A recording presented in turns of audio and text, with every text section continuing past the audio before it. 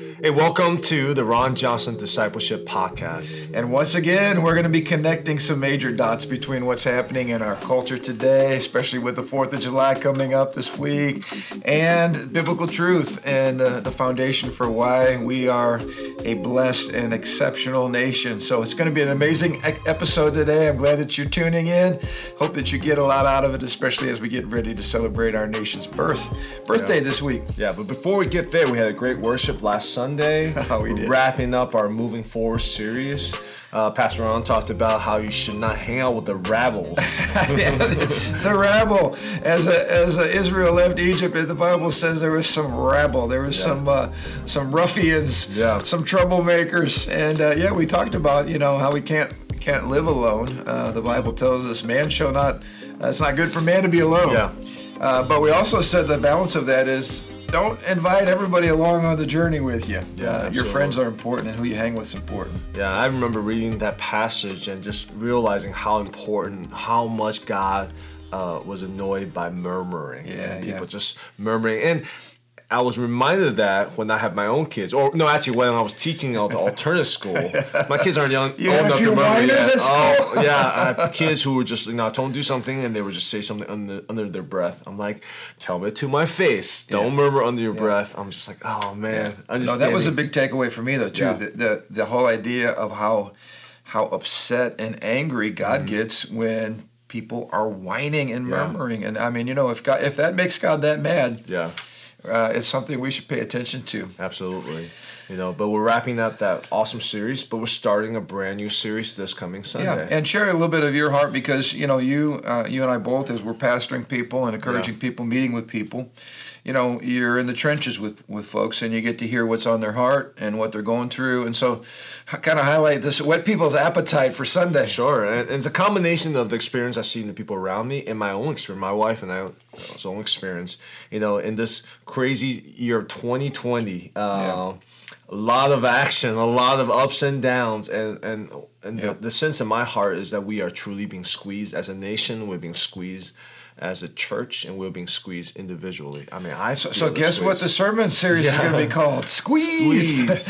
And but we're going to talk about the who, the what, the why behind the squeezing, and the different areas that we are squeezed in as well, and how to find strength and encouragement from the Word and from the Lord Himself. Well, that's really what it is. The heart is to be an encouraging message for the season as all these uncertainties coming around us.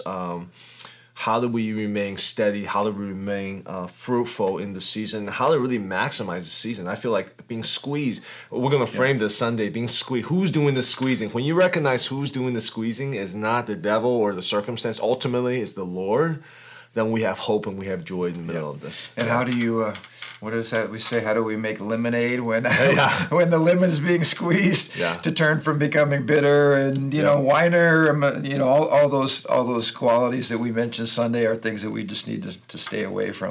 Absolutely. Stubbornness and rebellion and all of that. So anyway, but hey, we're going to talk today about our nation's birthday and about a concept that has fallen in the streets and been trampled on, actually been derided. It's the concept called American exceptionalism. What does that mean? It's something that was part of the American culture and American discussion for years and years and years, something very positive. It wasn't until recent administrations where the whole idea of American exceptionalism has become a punching bag and an object of ridicule and scorn.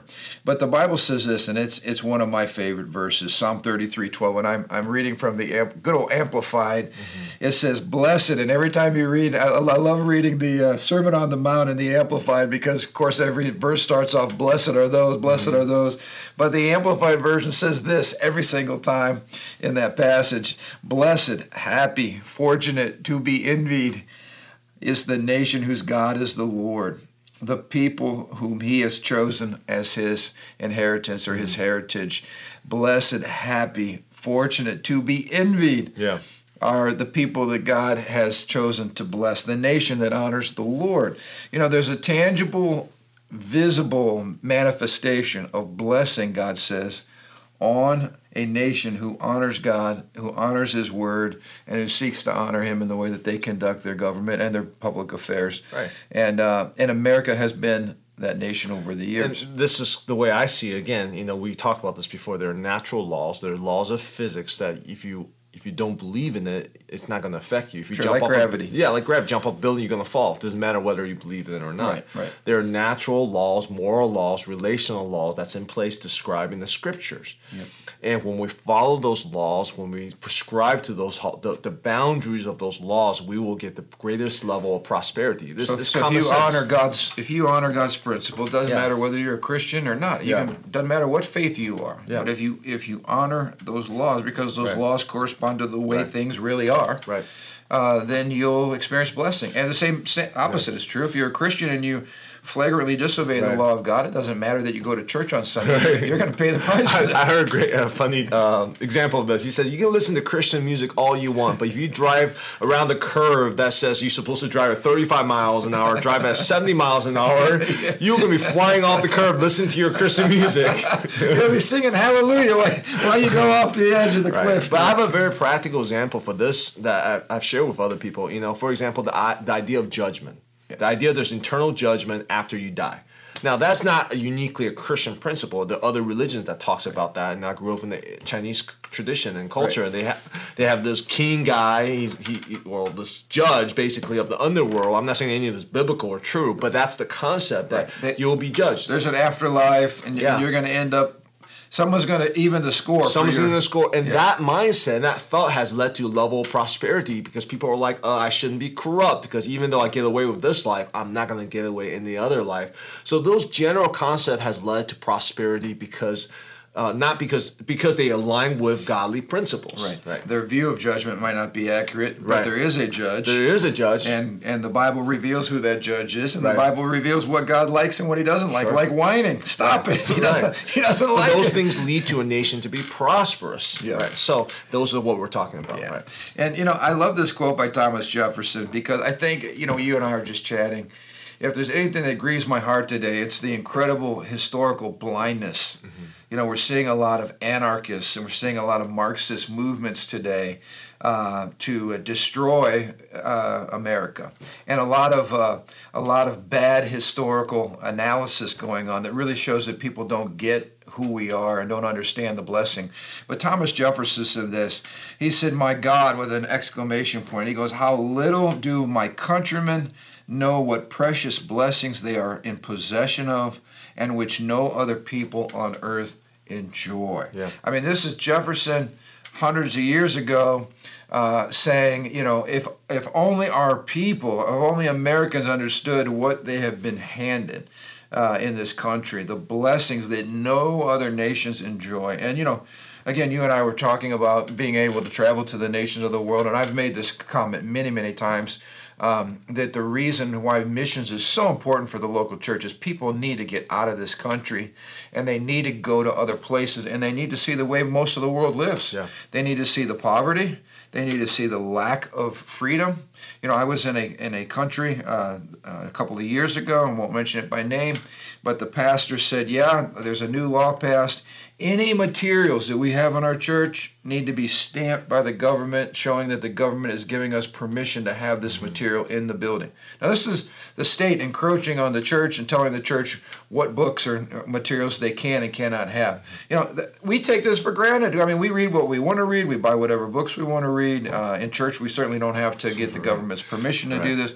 But, I mean, we just take our prosperity for granted. We take our liberties for granted. And we're starting to not to, because the idea of censorship for us is like, that's not a big deal. It's just common sense. But if you come from the background of understanding that some government that feels censorship is like their ordained right, you couldn't stand the encroaching of that spirit of censorship, of regulating speech and what's not speech. So, I mean, again, because of our prosperity, I think we have been blinded to the encroaching, the government encroaching on our liberties, and we don't even realize it. Absolutely. Until you go to other nations, you're like, that's kind of what's happening. And So it's awakening, absolutely. Oh, absolutely. And I just want to encourage all of our viewers, please make sure that you're staying abreast to religious persecution across the nations of the world, the poverty across the nations of the world. You know, Sunday was another great Sunday. We were able to liberate our first family who would basically be slaves for the rest of their lives at a brick kiln for about $3,000, which was what their indebtedness was. But you realize people literally making bricks all day long in that blazing heat, 1,000 a day for probably a matter of individual dollars is what they would make. And so we want to look at a concept today called American exceptionalism. And I think, as with anything, it's important that we define our terms. Right. You know, when people sound like, in fact, it was a few years ago, somebody asked under the Obama administration, they asked President Obama, they said, "Hey, do you believe in the concept of American exceptionalism?" And President Obama completely misunderstood the concept. He said, "Oh yeah, I believe in American exceptionalism, just like the French believe in French exceptionalism and the Iranians believe in Iranian exceptionalism." Basically, he was getting the concept confused with national pride. National pride, right. How does the concept of America exceptional? In other words, it's not just that we're going, yeah, we're Americans, right, we're better than everybody. Right. You know, what does it mean, first of all? Well, that's interesting because when I first heard that term, the impression I got is exactly what President Obama had, which is it's an emotional allegiance. Right. It's a national pride. It's like cheering for the Cubs or the Bears. Like, you know, go America. Well, it's more like, for you Bear fans, it's like, I don't care if they lost whatever in a row, Bears are still number one. But that's the idea that people have of exceptionalism. Like, that's my team. That's my team. I don't care they lost everything and they have the worst draft ever. That's still my team, you know? I know. A little salt in the room, Bears fan. But that's kind of what people think of.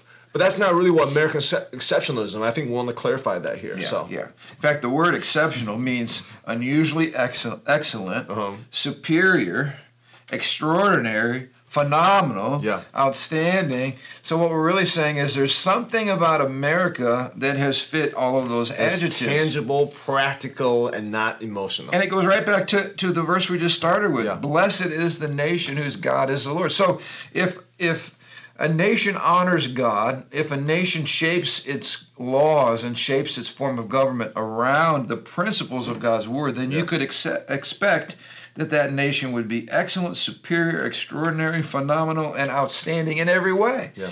And in fact, that's what we're finding out. In fact, I just want to kind of back up just a little bit, because the other thing that you hear today is like when people are waving flags or they're showing up, "We love America," that there's almost this view that they compare even President Trump with Hitler and Nazism and nationalism, and they see the large rallies and people get all nervous about that. Okay, we're not saying American exceptionalism is synonymous with Hitler and Nazism. It's not that kind of nationalistic spirit, right. And it's certainly, as you pointed out, it's not just a pride in America. What we're talking about instead is, what is it that has separated the United States of America from, say, the other 192 nations at the UN? Yeah. What has made us exceptional in all the nations of the world? And we really want to talk about two major ways. Yeah. The first one is just the stability that we have enjoyed as a nation under the same Constitution now for, 244 years, as we're coming up on this birthday. And so, again, Americans might be going, "Oh, is that unusual?" Yeah. Well, it's highly unusual. Most nations have not enjoyed 244 years of freedom and blessing and prosperity under the same founding document. In fact, if you look at some of the data here, this comes from David Barton's wonderful ministry, Wall Builders. France, 15 revolutions since our last revolution. Poland, 7 revolutions since 1921. Russia, 4 revolutions since 1917. And Afghanistan, 5 revolutions just in the 20th century. So, what happens when your nation's experiencing revolution after revolution? How does that impact the blessing on the people? Yeah. I think a great way to kind of have practical analogy of this is when we talk about your family. Like, your kids grew up with a very stable family. We have a lot of brokenness in our families and in our culture today. But when your kids grow up in your family, they're just, all they know is you and your wife loving each other, always being there, supporting them, and they don't really know any difference, right? Until, as you told me, as they got a little older and they got to kind of interact with other kids and other families, and then they're realizing, wow, I'm really so appreciative of the stability we have in our family. When I go home, I know my mom's going to be there, my dad's going to be there, they're going to love me and cherish me. That's just not, unfortunately, that's not necessarily happening in every family. So imagine if what's going on now in Seattle, the National Republic of Chop or Chaz or whatever it is, which is basically mob rule, people getting killed, people being beaten on the streets, businesses being burned out. Some nations experience that on a national level. Every 5, 10, 20, 30 years that happens. The whole country gets turned upside down. Right. Well, imagine what happens to those people. Imagine what happens to the businesses, to the wealth of that nation. I mean, it's terrible, and most nations have to deal with this, on a regular basis. America has not. And who wants to build a business? Right? Who wants to invest in infrastructure? Who wants to build a gas station right next to Chaz when you could possibly get burned down? Invest your life savings. I think just think about a child. When a child grows and develops, they need stability. I've understood that on a deep level right now as a father to young kids. They need stability. They need to know that when they come to their dad, they know that I will embrace them, not yell at them. One day I'm good, one day I'm bad. That instability is not great for growth for a kid. Same thing for a nation. Absolutely. Up and down. That's a great point. If you submit your permit for something, they might chew you out or they might accept you. You just don't know. The instability causes business people to just say, hey, I don't want to do this. I don't want to grow. In an economic environment, you have to have stability. In other words, you got to play by the rules, which is why a lot of countries do not have the economic investment because they're in turmoil. And like you said, if you've got money, you don't want to go to a country and try to invest in that country that's full of instability. So what has been the secret to America's stability? It has been our Constitution, our Declaration, which gives our political philosophy. But this Constitution has been the foundation. And as we talked about, this is probably a whole other episode, but the ideas that came into that Constitution clearly come from the Scriptures, and we can get, maybe that's a whole nother episode to tie those together, but we have a document that has been largely created out of a worldview or out of a set of ideas that have been incredibly different. In fact, that leads us to the second point on American exceptionalism. And the second point is simply this: our exceptionalism as a nation is seen in the incredible prosperity that we have. We talked about this. We go to lots of different countries and we see incredible poverty. In fact, the majority, this is stunning, the majority of planet Earth ekes out an existence on a paltry $2 a day or less. Imagine that, $2 a day or less. That's the majority of the world. Now, again, we have a lot of people complaining about economic injustice and blah, blah, blah in America. How many of you know the poorest of our poor in America are more blessed than most of the world today? That's just the fact. The worst in America is still more greatly blessed. The worst American is not living on $2 a day. That's just the facts. But the question is this: why? Why is it? This is what's amazing. America represents 4% of the world's population. 4%. Okay, that's not very much. And yet we have generated 25% of the world's wealth. That right there is just worthy of pausing, okay?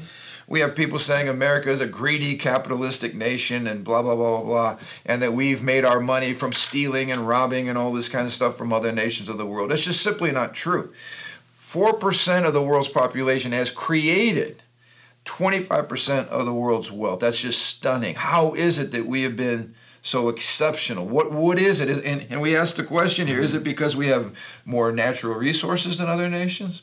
Not at all. In fact, Africa is a nation filled with natural resources. The problem with African poverty is not that they don't have resources. The problem is ideas again. It's governments. It's modes of government. It's the corruption again in the human heart that we talked about. It's not the instability, right. Instability, right. Governmental instability, governmental corruption. It's not lack of resources. God created the planet with plenty of resources for us all to have more than enough. Right. So that's not it is. But let's ask this question.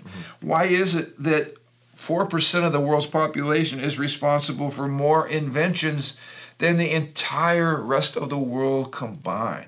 So we've got more creative energy, more creative freedom, people dreaming. We have more wealth to be able to figure out, let's try to do this better, let's try to create a better way. We have more freedom of thought. We have better universities. I mean, the list goes right down the line.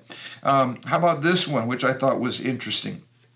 We have more Nobel Peace Prizes than all of the rest of the world combined.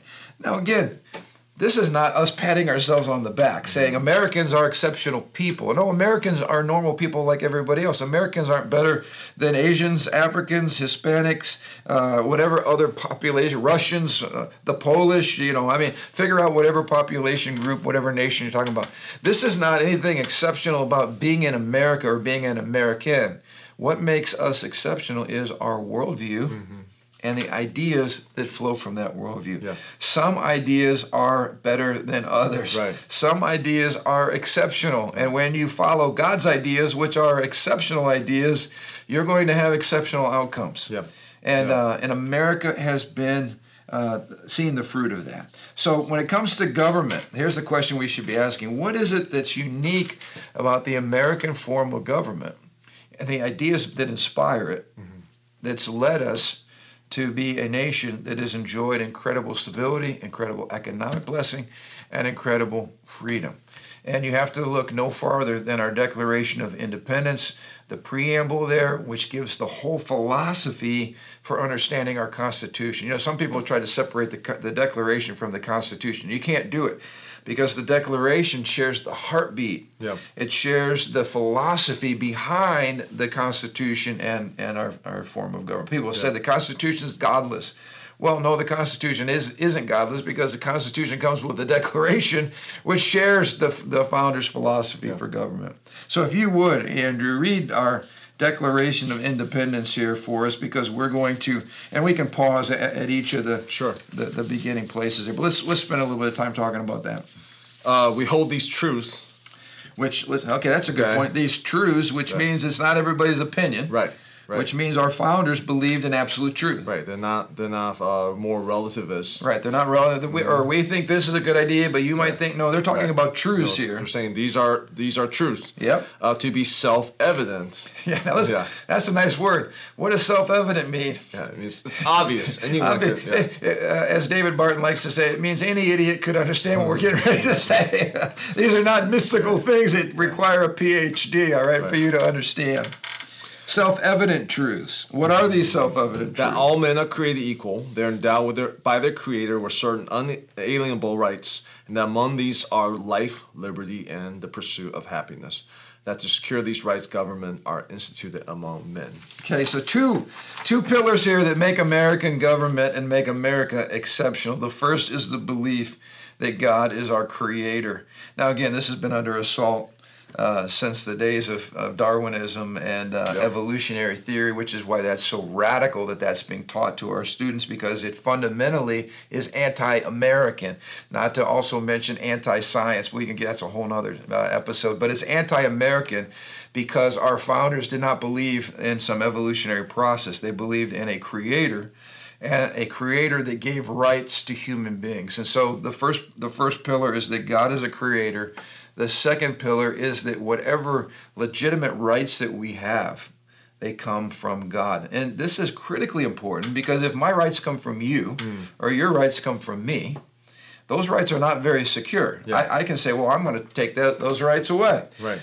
It's like what we're seeing with this mob rule, and the mayor of Seattle says it's democracy. Well, democracy is mob rule. It's rule by the people. It's majority rule. And we were never founded to be a democracy. No, we're a constitutional republic, which is found on constitutional principles. Which come from biblical principles, if you want to take it all the way back. Right. And I think a huge factor is historically people understood rights are coming from kings or emperors or pharaohs or whatever.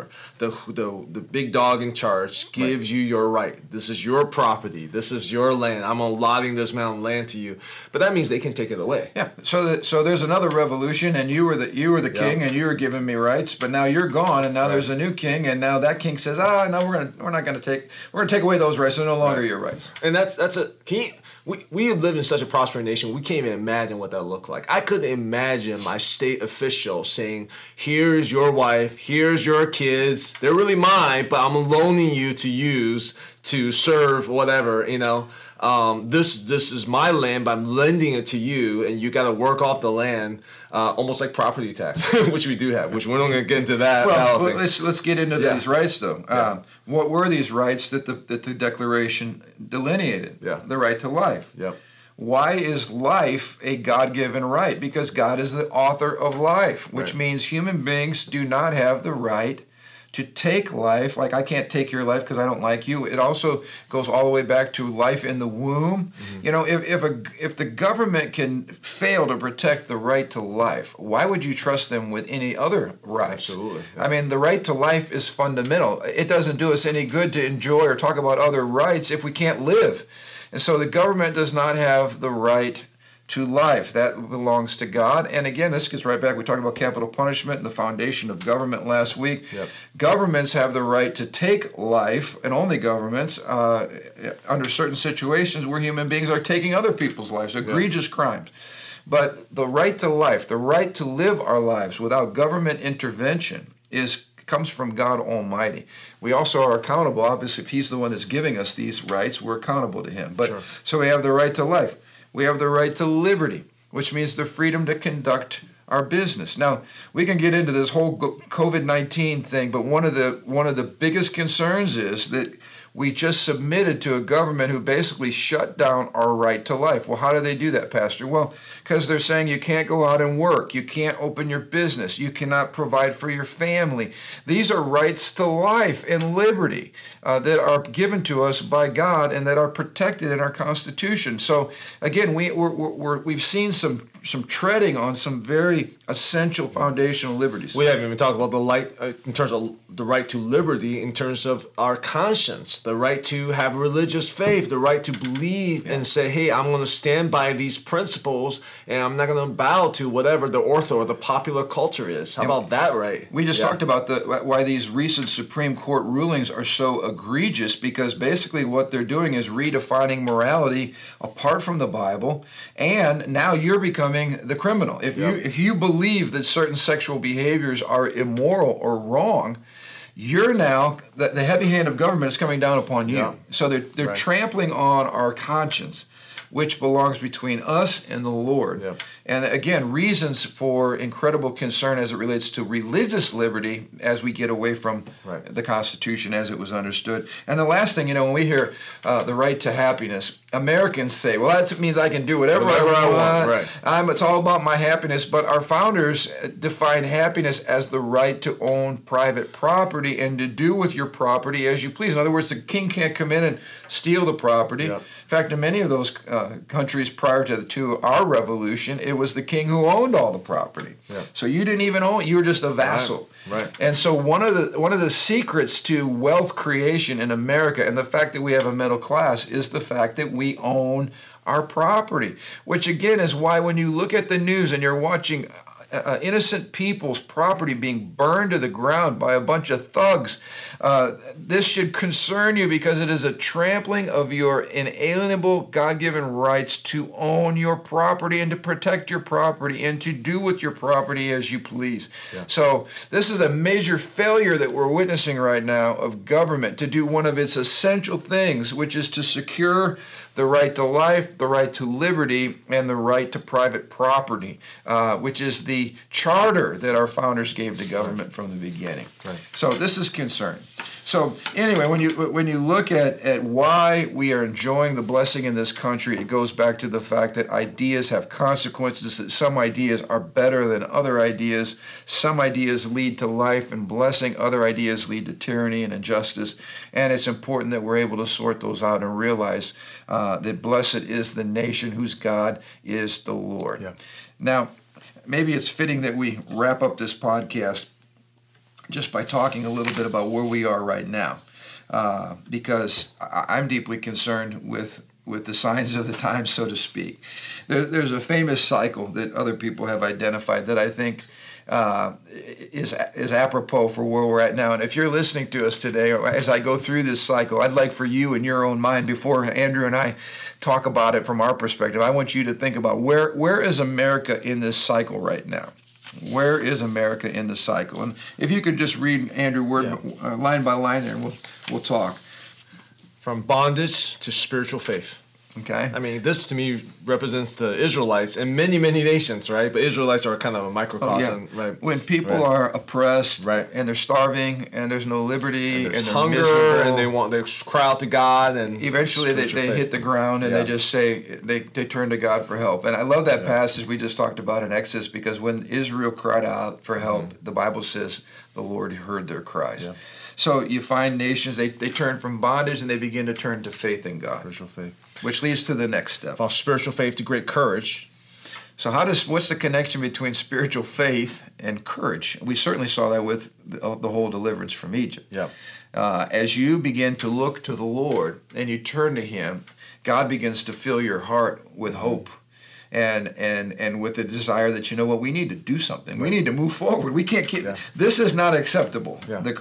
The status quo, not acceptable. Well, God anoints men and women of God who has His heart and says, hey, it's time for us to move. You know, He anoints Moses, raises them up to say, hey, it's time to liberate the people. Okay, next From step. courage to liberty. So out of that courage, out of those anointing, out of those acts of God comes liberty. The impulse to say, you know what, we're not going to go back to where we came from, and we're going to be free people. Yep. We're not going to be slaves. And unfortunately, it takes a lot of misery to get people to move to faith, to move to courage, to actually move to liberty. But when they do, and they like with our founding of this nation, they said enough's enough, and we're going to do whatever it takes to live as free. We would rather live as free people, or die. Right. You know. From liberty, then now you go to abundance, prosperity. You know, which America, the fruits of liberty. America's enjoyed prosperities for many, many years. And we just highlighted that's one of the keys to our exceptionalism is the fact that America has been economically prosperous, and we have enjoyed a super abundance. Not only so much so that we're able to export our blessing and abundance to the nations of the world and help them. But then from abundance to selfishness. And this is the criticism of capitalism, right? Basically, capitalism without God, without morality. When you lose altruism, the vision of honoring God and serving people, you just indulge. Just get fat, and it's all about us. It's all about us. Power, my rights, do whatever I want to do. Who are you to tell me what to do? And that selfishness becomes really a poison, and we're seeing that poison throughout America today. Right. So again, you and I talk about this. Capitalism, by its nature, is not good or bad. It's just a system. And we'll get into that perhaps in the future. I believe it most accurately reflects biblical teaching when you compare it with other economic systems. And when you look at the outcome, we can get into that in future episodes. But we see such pushback against that right now is because of the selfishness and the godless capitalism. Yeah. You know, whereas capitalism in the concept of biblical stewardship and biblical it's just rabid materialism. Yeah, rapid. It's awesome. Anyways, selfishness leads to complacency. Okay, I just want to get mine. I want to make sure I'm taken care of. Don't care about what's going on out there. Don't care about the world. Just keep me happy, and you get to be very apathetic. Complacency then leads to or apathy, and apathy leads to dependence. Yeah, which is then you're just like, hey. Who's going to take care of me? Who's taking care of victimhood? Yeah, because I've lost the courage. I have lost the initiative. because abundance and selfishness and laziness and whatever it is. So I'm just going to wait for people to take care of me. Entitlement, yeah. Liberty and freedom comes with the price tag of personal responsibility. We saw this last week. The children of Israel, as soon as the squeeze came, oh my gosh, take us back to Egypt. At least we had free fish, right? Like, are you kidding me? These people are living like slaves. But after you have lived and you got that slave mentality, it's almost easier to just sit back and be a slave and just let the government, in that case, Pharaoh, let Pharaoh put a fish in my pot and give me some cucumbers and I'm happy. Responsibility comes, it's the price tag for liberty. And we've got to be diligent to maintain the wonderful nation and the freedoms that we have. And I think right now we're seeing a lot of just overall apathy among Americans as it relates to what do I do now and what's my response, and do I just let America go up and smoke, or am I going to do something about it? And the dependency back again to bondage. So this, and I love going back to where we ended last week with the whole Chaz Seattle thing. When there's a vacuum of leadership, somebody's going to step in. We shared last week, this is a biblical principle. You can't live in a leaderless world or a lack of authority. The world is created by God, who is the ultimate authority, and then he gives delegated authority. So to live under this myth that somehow we're going to survive without any kind of leadership or whatever is a myth, because as we pointed out, somebody steps in, the biggest stick, someone with the most power, the most control, most money, whatever. And then that person becomes a dictator and tyranny ensues again. Yeah. And the bigger our federal government grows, the more tyrannical we're going to see it get, and the more bloated it's going to get, and the more dependent our people are going to get. That's why we should fight against all these. Again, there's legitimate help for people in need, but all this welfare kind of system that keeps people dependent for generations and generations, this is not godly, and this does not produce good fruit. We've seen it in America. It's not produced good fruit at all. It's the same problems, only deeper. Yeah. And so dependency and reliability on the government to take care of us, apathy, these are all things that lead to the destruction of a nation. Yeah, and the only last thing I want to say about all this is, speaking from an immigrant. I'm an immigrant. I'm a first generation. I was actually born in a foreign country. I was born in Taiwan. I came here when I was 8 years old. The Declaration of Independence and Constitution is a perfect no. I mean, even that you and I talk about it says all men created equal. Well, it's actually contradictory, because when they wrote it, they had slavery. So they need to also learn their lessons and develop all that. Was the Constitution perfect? No. Was the Declaration of Independence perfect? No. But that seed thought. Yeah. All men are created equal. That was found nowhere. It was unheard of in that sense. Yeah. And that biblical concept was unheard of in that time. And that seed grew into what we see in America today. And that thought, that seed established such prosperity in this nation. I asked you before our podcast started, how many nations has you been? And you couldn't even name how many nations you've been. Wow. I have been through many, many nations. And I would not want to live in any other nation except for America. Yeah. Now, again, is America perfect? No. But the foundations that's laid, that was based on godly principle. Again, I'm not saying it's perfect, but godly principle creates such prosperity. Is America perfect? No, but is America exceptional? Absolutely. And can you compare us with any other nation on planet Earth for our freedoms and for our prosperity? Absolutely not. So, as you said, it's taken us time to get some things right. But we were the leader, and I heard that ridiculous senator from Virginia. I won't mention his name because I'll be nice, but he's a moron. He said basically, America was the source of all this injustice and stuff, and it's like this shows you the incredible stupidity at some of our leaders at the highest level that do not understand our Christian heritage, and as you pointed out, the seeds of superior thought, not because Americans are smarter, but because Americans read their Bibles and read God's words. That concept, all men are created equal, only comes out of a Christian worldview. And what's happening right now is a revolution is brewing. Not a reformation. No. A revolution is brewing. I mean, Again, from my background, I study up on the Chinese Cultural Revolution. If you guys ever want to learn a little bit more about it, there's a movie you can watch called To Live. I think it's been censored by the government. But man, when I watched the movie, it really gave me an interesting picture of what the Cultural Revolution looked like. But revolution, like as we're seeing right here, happens regularly. And they're not pretty sights. No. They are not beautiful things. Pain, and misery. And destroying history, erasing the cultural, erasing what happened in the past over and over again.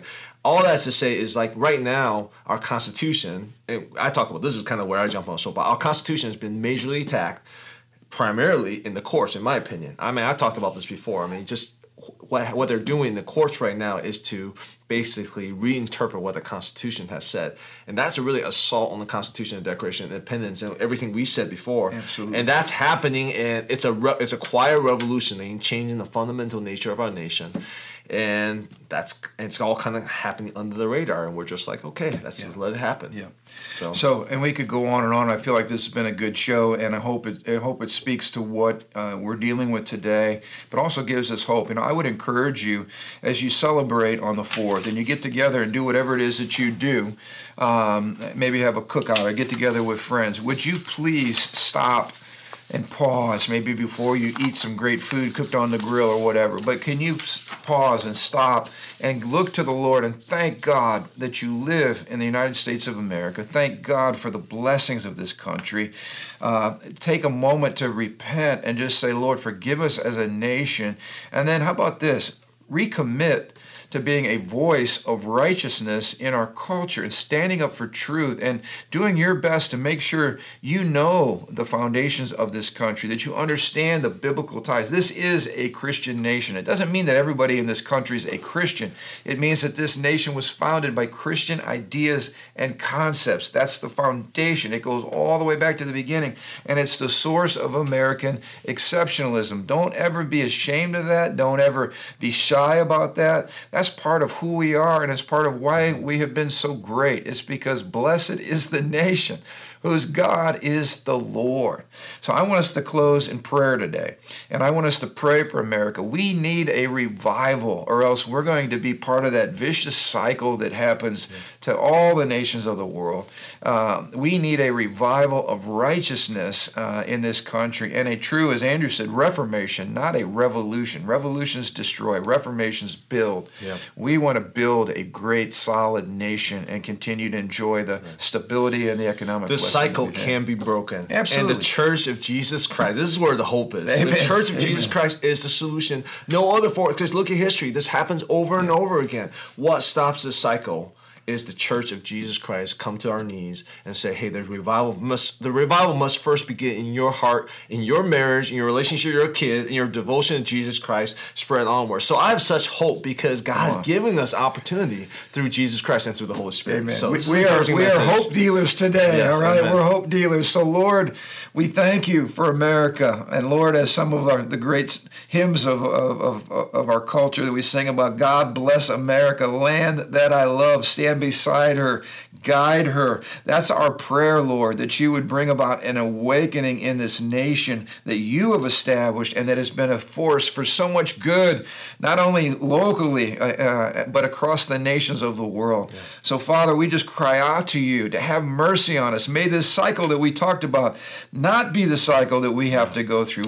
Awaken your church, and Lord, let revival and not revolution hit our nation. Let an awakening, Lord, hit our nation. And God, return our country back to you. This is our prayer, Lord. And let us as the church be part of the solution and part of the light. Shake us from the apathy, Lord, that's all around us. Shake us from the selfishness that's all around us. Lord, may we use our stability and may we use our prosperity as tools for blessing, Lord. We pray this all in Jesus' mighty name. And everybody said, Amen. Amen. All right, thanks for tuning in. Don't forget to share us. And how can people share us? We're on a couple different places. Yeah, a couple different platforms. Share us on Facebook, and then our podcasts are also on our YouTube channel at the church, and also on the link on our church website, you can access our podcast. So. Help us spread this message far and wide. What we talked about today needs to be heard all across America. Help us to do that, all right? Have an amazing 4th of July celebration, and we'll look forward to seeing you next week.